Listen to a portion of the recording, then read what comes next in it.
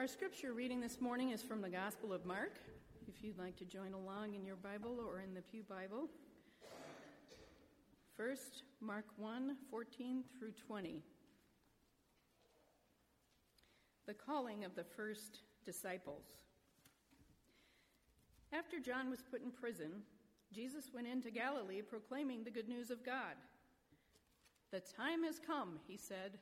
"The kingdom of God is near. Repent and believe the good news."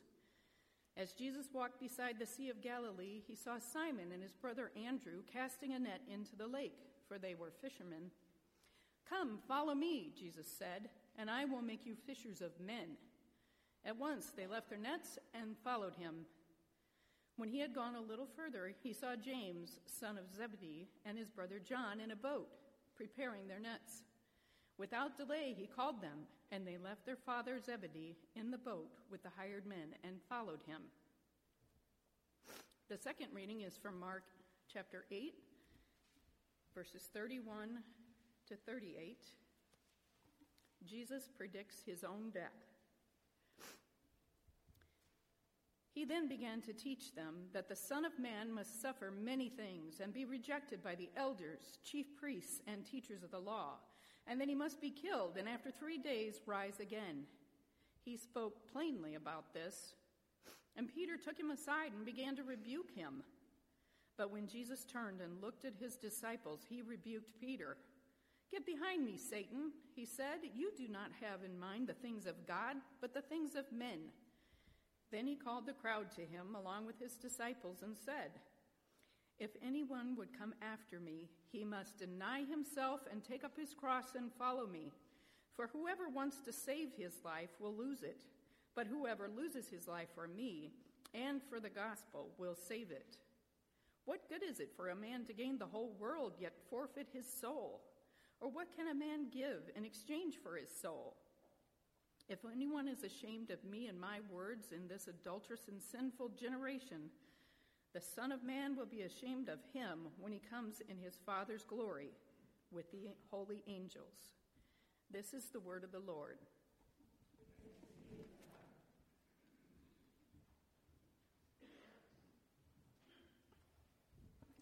Let's pray. God and Father, as we come now to your word, pray that you would be near to us, speak and apply it to our hearts. Be with us sinners as we sit under its authority, and be with me, a sinner, as I seek to preach. Pray all of this in the name of Jesus. Amen.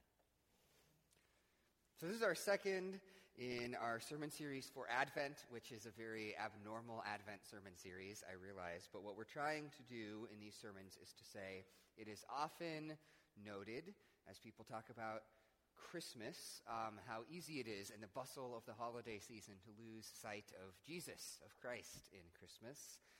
And if that is true of Christmas, it is equally true of life more generally, that in the bustle of Christianity, it is easy for us to lose sight of Jesus. And so what we're doing in these 4 sermons is trying to be reminded of the way that Jesus stands at the center of everything. And this morning, we're going to start with a discussion of a word that you hear in a lot of churches, which is the gospel, right? We're going to talk about the gospel. And so if someone asked you, what does that word mean, right? What would you say? How would you define that? What is the gospel? And let me first start by offering what I think are a couple of incomplete answers that many of us might be tempted to give. They're not wrong exactly, but I think they're incomplete. The first incomplete answer is to say that the gospel is that you need to believe in Jesus so that you go to heaven when you die. Honestly, if you ask most Americans that had some sense of the word, they would give a definition like that. And here's the thing about that the gospel is that you should trust in Jesus and you go to heaven when you die. That is a true statement, but it has at least 2 big issues. One is that it is not, properly speaking, good news, which is what the gospel is supposed to be. The gospel is the good news of what God has done, and that's really a message about what you're supposed to do. It's good advice, if it's anything. And secondly, more deeply, its problem is that it doesn't actually explain very much about how we should then, therefore, live in the world. You can hear that and think, okay, cool, so I'll trust in Jesus and I'm going to go to heaven, but now what? Why am I supposed to do things? What's supposed to change about my life? And people will tell you something's supposed to change about your life, but it often feels really disconnected from the gospel, right? It's like, just pray this prayer, and you can be a Christian and go to heaven. That's all you have to do, and you pray the prayer. And then they're like, oh, and also, you have to do all of these other things now. And you're kind of like, wait a minute, what? Where did that come from? So I think that's an incomplete answer. Another way of defining the gospel, maybe a better way, is what you might say is that the gospel is that Jesus died for our sins. And again, that is true, and that is actually a better definition than the first one, because it at least is good news instead of good advice. It is a statement about Jesus and what he's done. But it still leaves us with a question of, okay, but then how is that supposed to change how I live in the world? The poet W.H. Auden famously quipped, "I love to sin, God loves to forgive, surely the world is admirably arranged." So, it might even make us think, well, why then, if Jesus died for my sins, doesn't that just encourage me to do what I want and live the way I want in the world? So what is the gospel?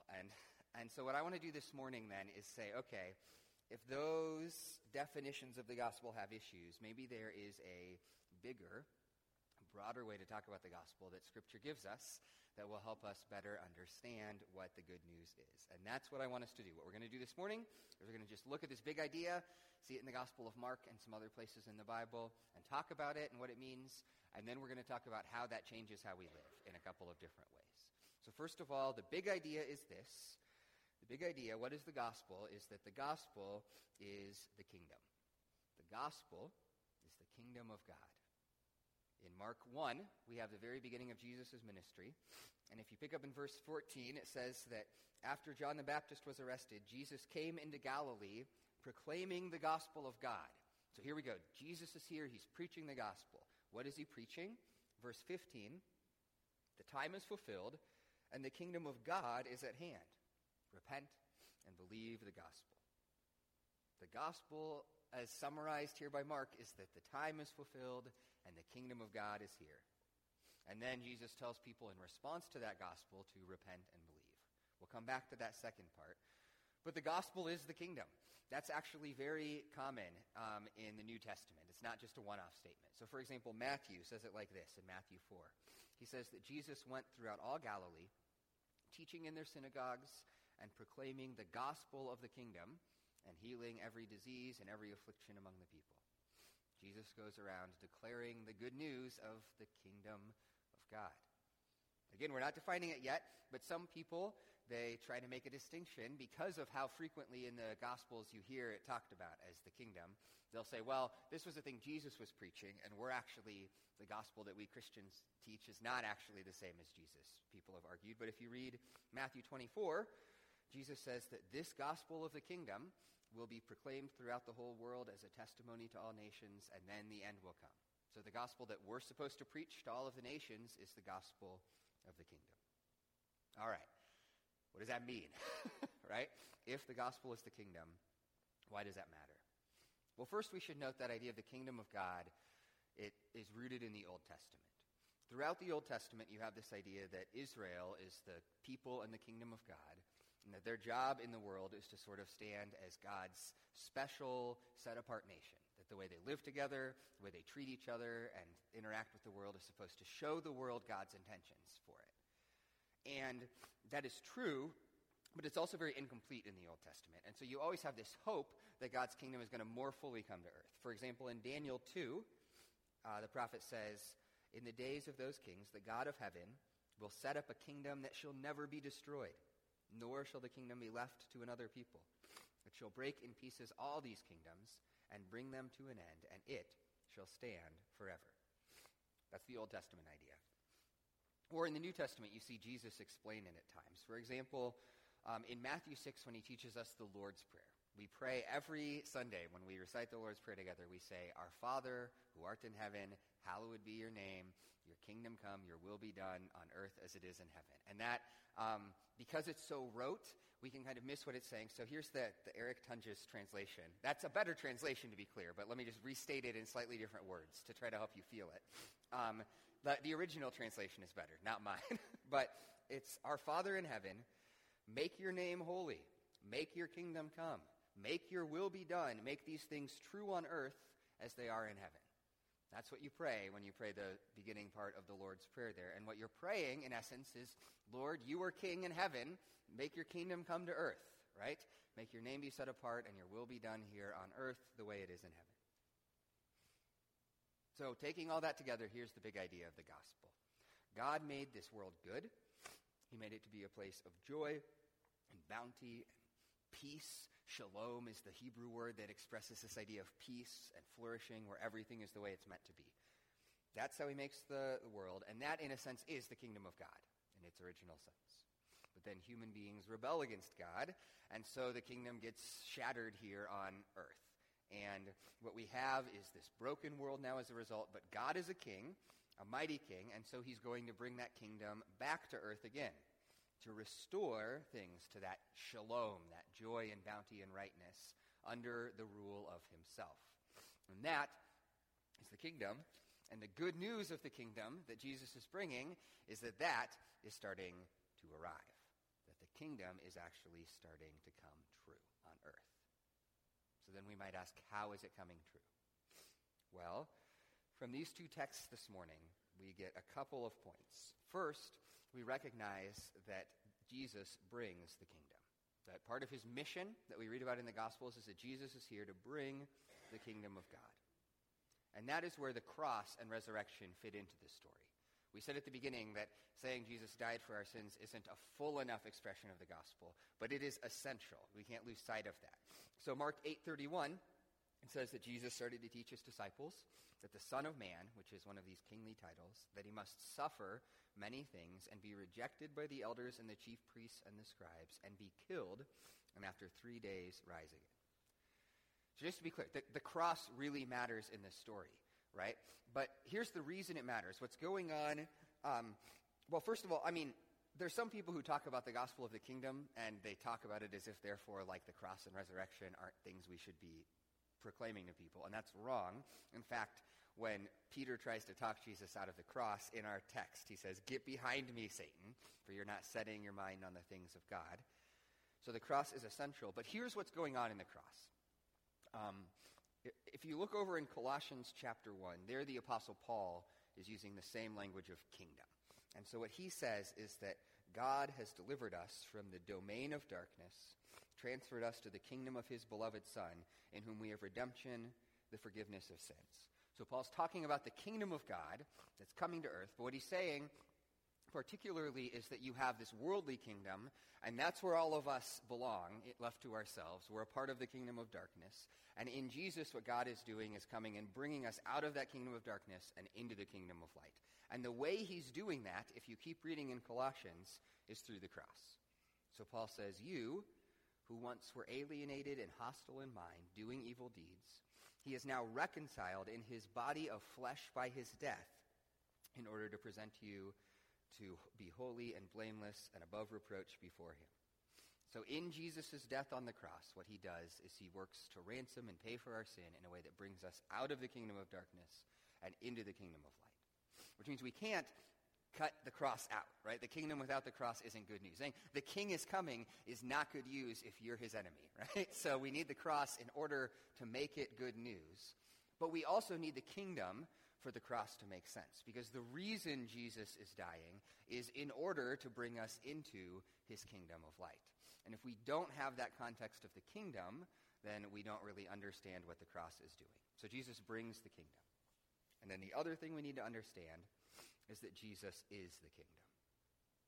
Jesus is the kingdom in the sense that it's not just some thing that he works, but it's something that arrives with him.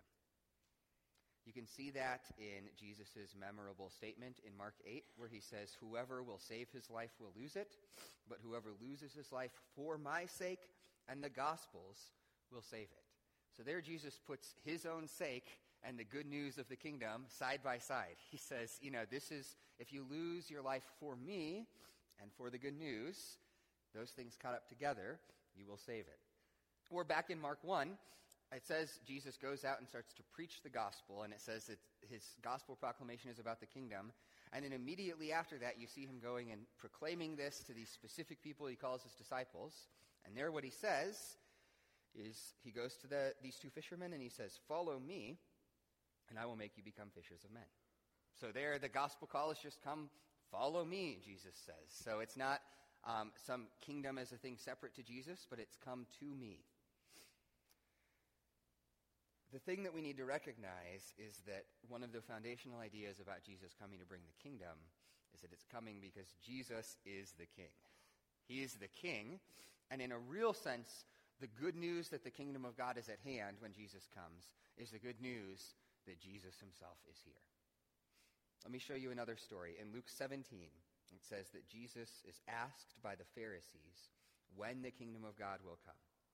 And he answers them and says, "The kingdom of God is not coming with signs to be observed, nor will they say, 'Look, here it is,' or 'there,' for behold, the kingdom of God is in the midst of you." Now, if you have an old translation, that last phrase might say, "is within you." And a lot of people, I think, take that "in the midst of you" as meaning sort of in your hearts or something like that. That's how a lot of people have read it. But that doesn't work. A, because Jesus is talking to the Pharisees, and if there's one group of people in the Gospels who definitely don't have the kingdom of God in their hearts, it's the Pharisees. And B, because he then immediately starts talking about the kingdom coming in this very visible way, if you keep reading in that chapter. What Jesus is saying is the kingdom of heaven is in the midst of you in the sense of the kingdom of heaven is standing right here, guys, right? So the Pharisees are all gathered around talking to Jesus, and they're like, "What's the sign of the kingdom going to be?" And Jesus is like, "It's here. It's right here in the middle of you. It's me, because I am the king." Every Christmas should be a reminder to us that what we're celebrating is the arrival of the king. When we say Jesus Christ, I think most of you know this, but Christ isn't the last name of Jesus. Christ is a title. It means anointed one, king. The king has come. All right. So, that's the big idea. That's a lot of ground to cover. Let me sum it up before we then talk about applying it to our lives. All right? What is the good news? What's the gospel? Well, one way to answer that in a complete way is to say that the gospel is that the king has arrived, baby, that the kingdom has come, that Jesus the king has come and brought the kingdom to earth, that he has secured it through his death and resurrection. Through his death, he's called and drawn us into that kingdom. Through his resurrection, he's defeated and is overcoming the enemies of that kingdom.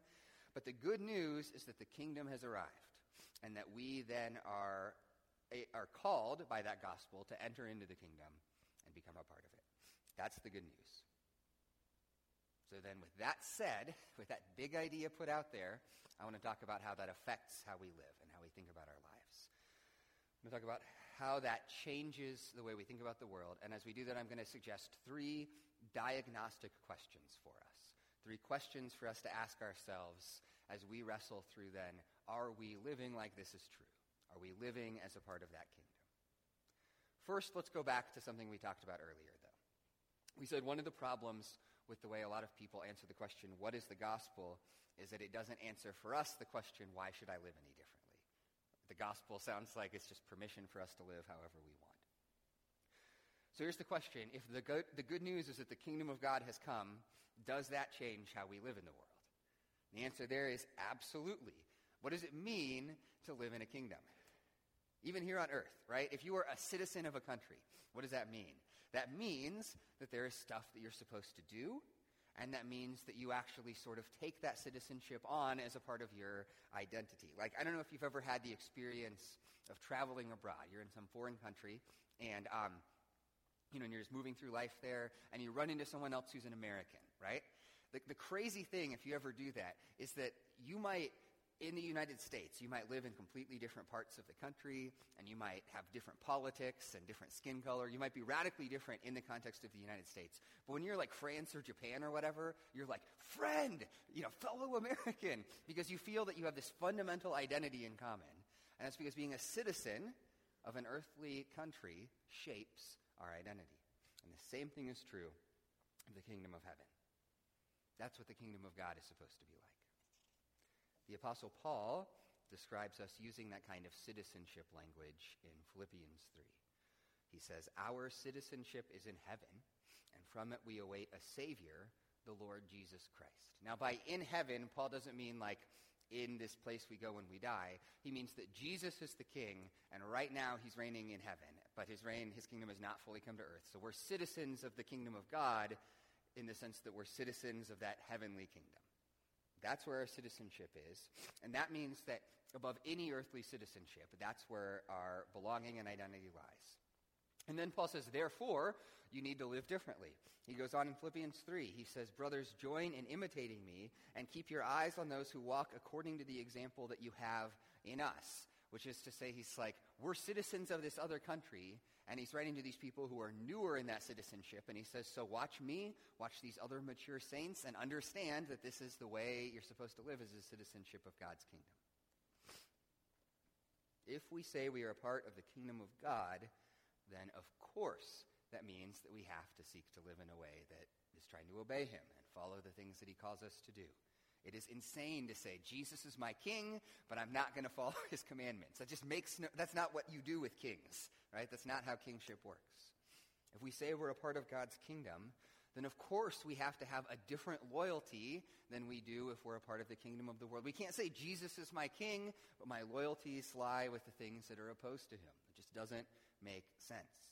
If we're a part of God's kingdom, then of course we're supposed to gather and be a community together because that's, we are citizens of that kingdom, and that's why we're doing this thing.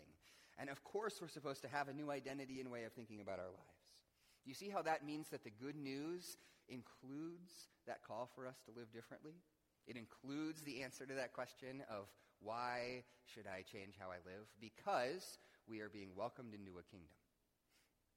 So then here's the first question that we need to be asking, if that is true, which is, does the world find us foreign? Do people in the world find us foreign when they interact with us on our day-to-day lives? Now, I want to be careful here because there is a wrong way you can take that question.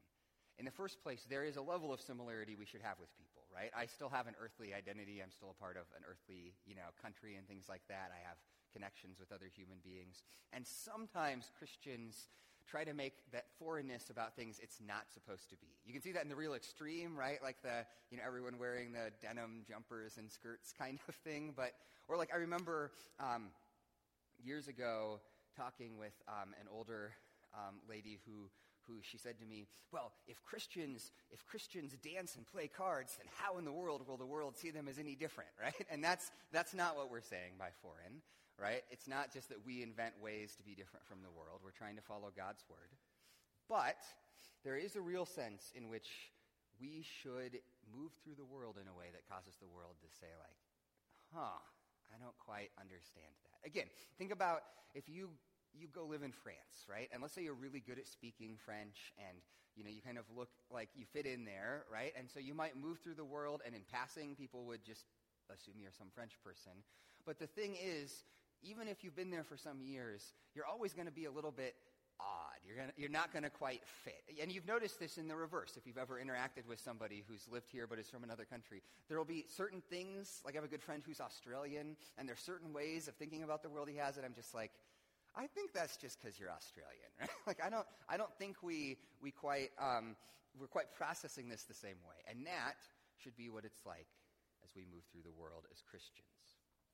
Our priorities, the ways we think about the world should just be kind of different because we have different priorities, because we're living for a different king. The things that we worry most about in life, right, in terms of our connection with Christ and our connection with other people and relationships, that should just look different than the priorities of the world. There should be something that's just a little foreign about us. And if there isn't, then we need to go back and ask whether we've really understood what it means to live as citizens of the kingdom of God. So that's the first diagnostic question. Do people find us foreign? All right, let's move on then.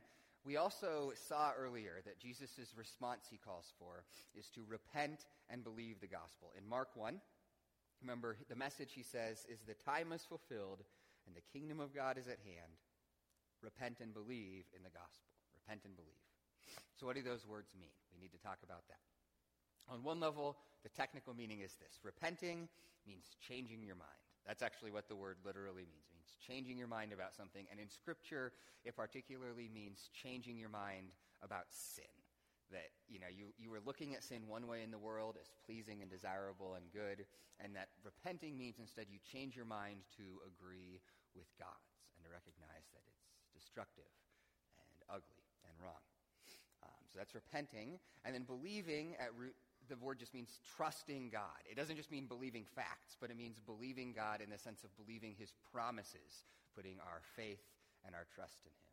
And that's what Jesus is calling people to do. But then what does that look like if the gospel is the kingdom?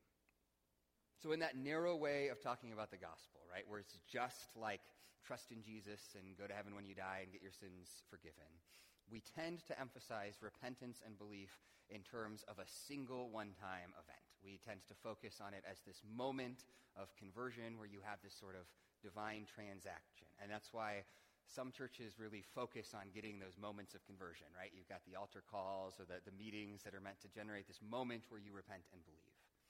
But if the gospel is the kingdom, then repentance and belief is not primarily focused on a single moment where you make this transaction, but instead it's focused on a way of living with Jesus as your king.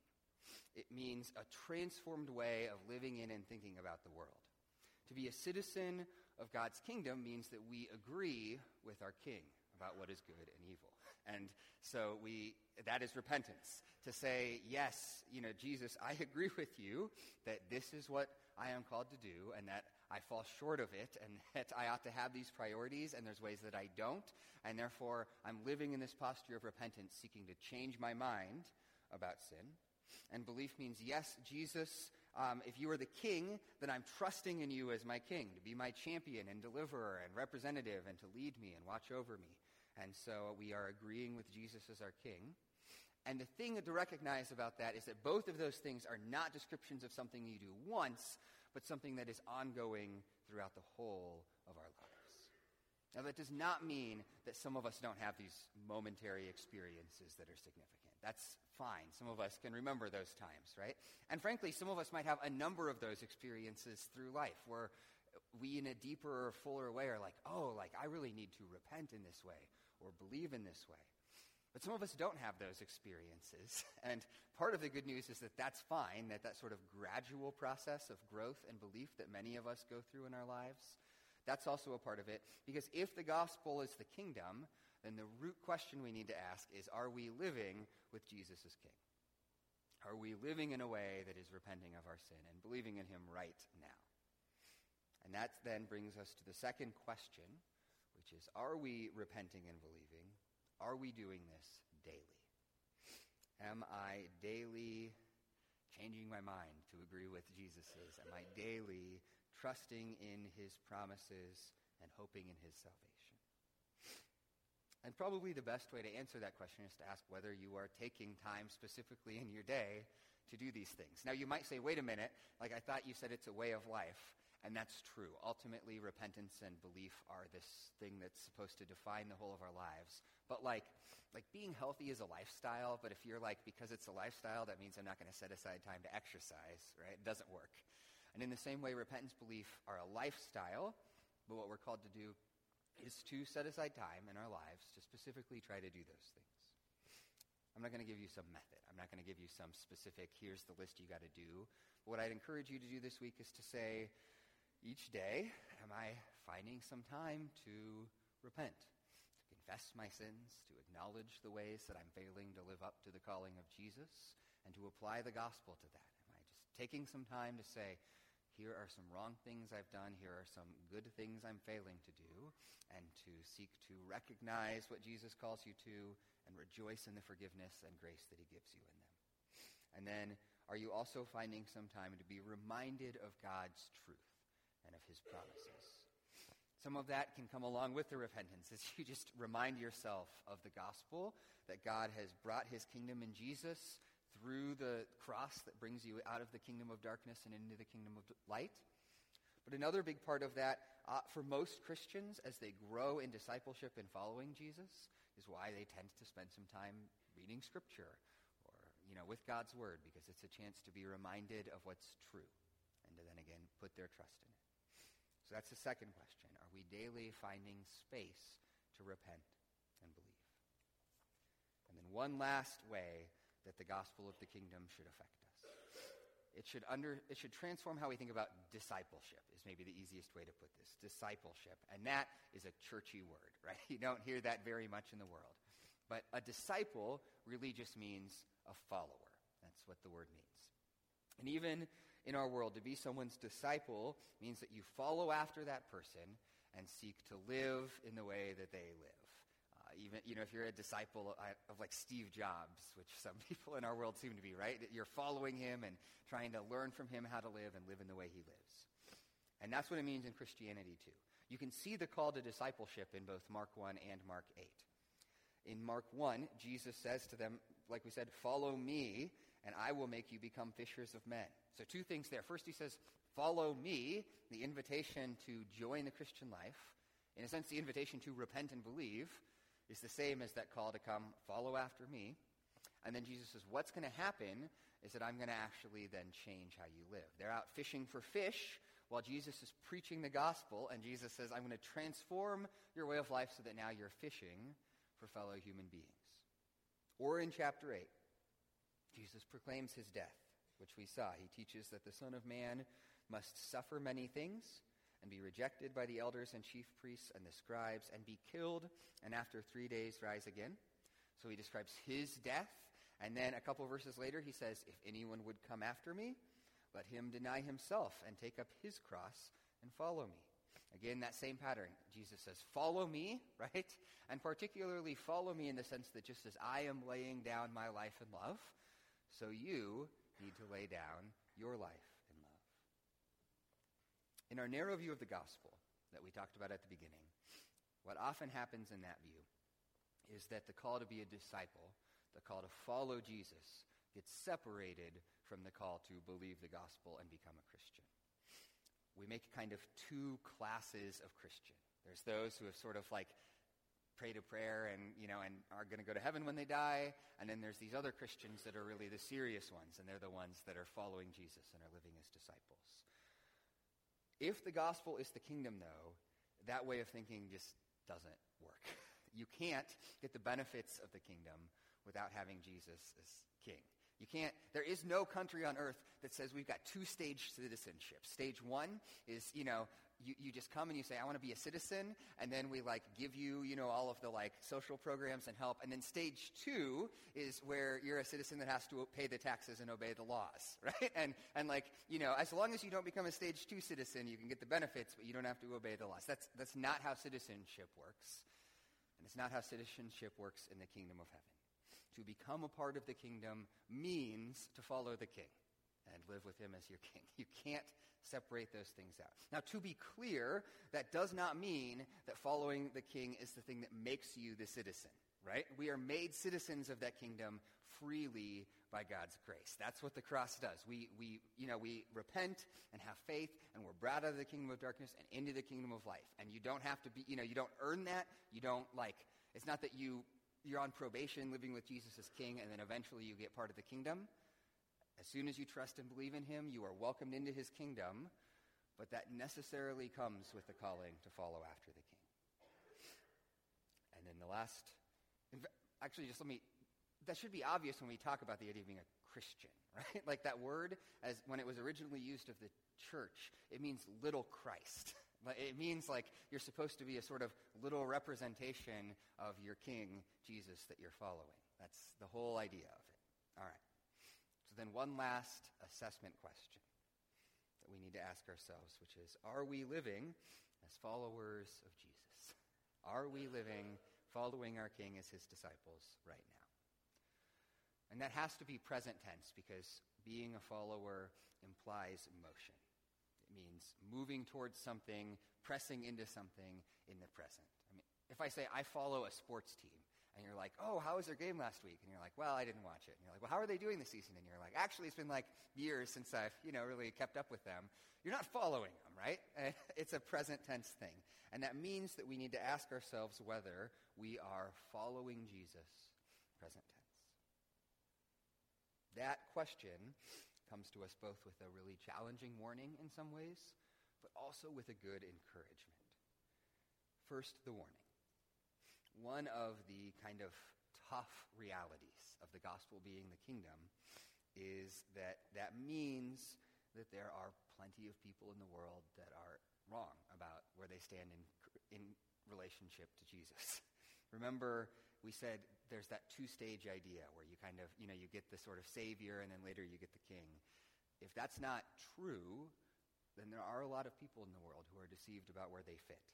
That if the gospel is the kingdom, then those who are not living in the kingdom aren't Christians in the sense of belonging to and being a follower of Jesus. Now, to be clear, there's some nuance with that warning. All of us go through periods of life where we struggle and other periods of life where we're more assured of that.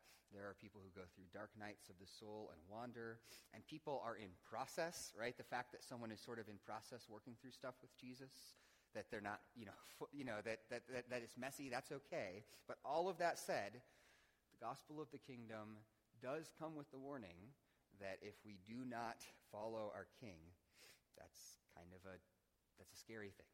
In Mark 8, Jesus says it when he says, "Whoever is ashamed of me and of my words in this adulterous and sinful generation, of him will the Son of Man be ashamed when he comes in the glory of his Father with the holy angels." So we should soberly examine ourselves. That's part of the question. Is this a thing that I am pressing into? Am I following Jesus? But it should also come with a great encouragement, because the reason is that all you have to do is start following, Jesus in order to then to start beginning that process, right? The idea of following is something that requires the present tense, but it also of necessity means that you aren't there. Steve Jobs is not a disciple of Steve Jobs, right? Like, to be a disciple of Jesus means that you are in process of seeking to pursue Jesus. And so while there's a warning, which is that if you're not in that process, that's a thing that you need to be kind of worried about. If you are in that process, as imperfect and messy as it is, then that means that you are a disciple. That means that he is your king. Paul says it in Colossians 3 when he says, "Not that I've already obtained this or am already perfect, but I press on to make it my own, because Christ Jesus has made me his own." So while we are called to live with Jesus as our king, it is imperfect that we are in some ways struggling, ineffectual citizens of the kingdom. It's his kingdom, and he's the one who will take care of things. So that's what I'm going to invite you then to reflect on, is that last question. Are we following our king? And then more broadly, all three of those questions together, to just ask what it looks like for us to take the next steps of being citizens of that kingdom. What does it look like for me, where I am today, to grow a little bit more in that citizenship in the kingdom of heaven? Because ultimately, that is the story of the world, and that is the story of Christmas, as we said. The thing we celebrate on this holiday is that the king has come, that Jesus is here, that he has secured entrance into his kingdom by his cross, that he now rules as the king in heaven, and we are called to live as citizens here in these earthly outposts of that heavenly kingdom, and that when he returns, he will fully bring the kingdom to earth. That shalom and peace and goodness will be restored, and we will live as his subjects, praising our king and enjoying him forever. That is the good news. Let's pray. King Jesus, I acknowledge that all of us fall short of full obedience to your kingdom, and pray that you would help us all to grow in that discipleship in following you. Thank you for the grace that we have in your cross and the hope of life we have in your resurrection. Build us up as your disciples until you come again. Pray all of this in the name of Jesus Christ our Lord.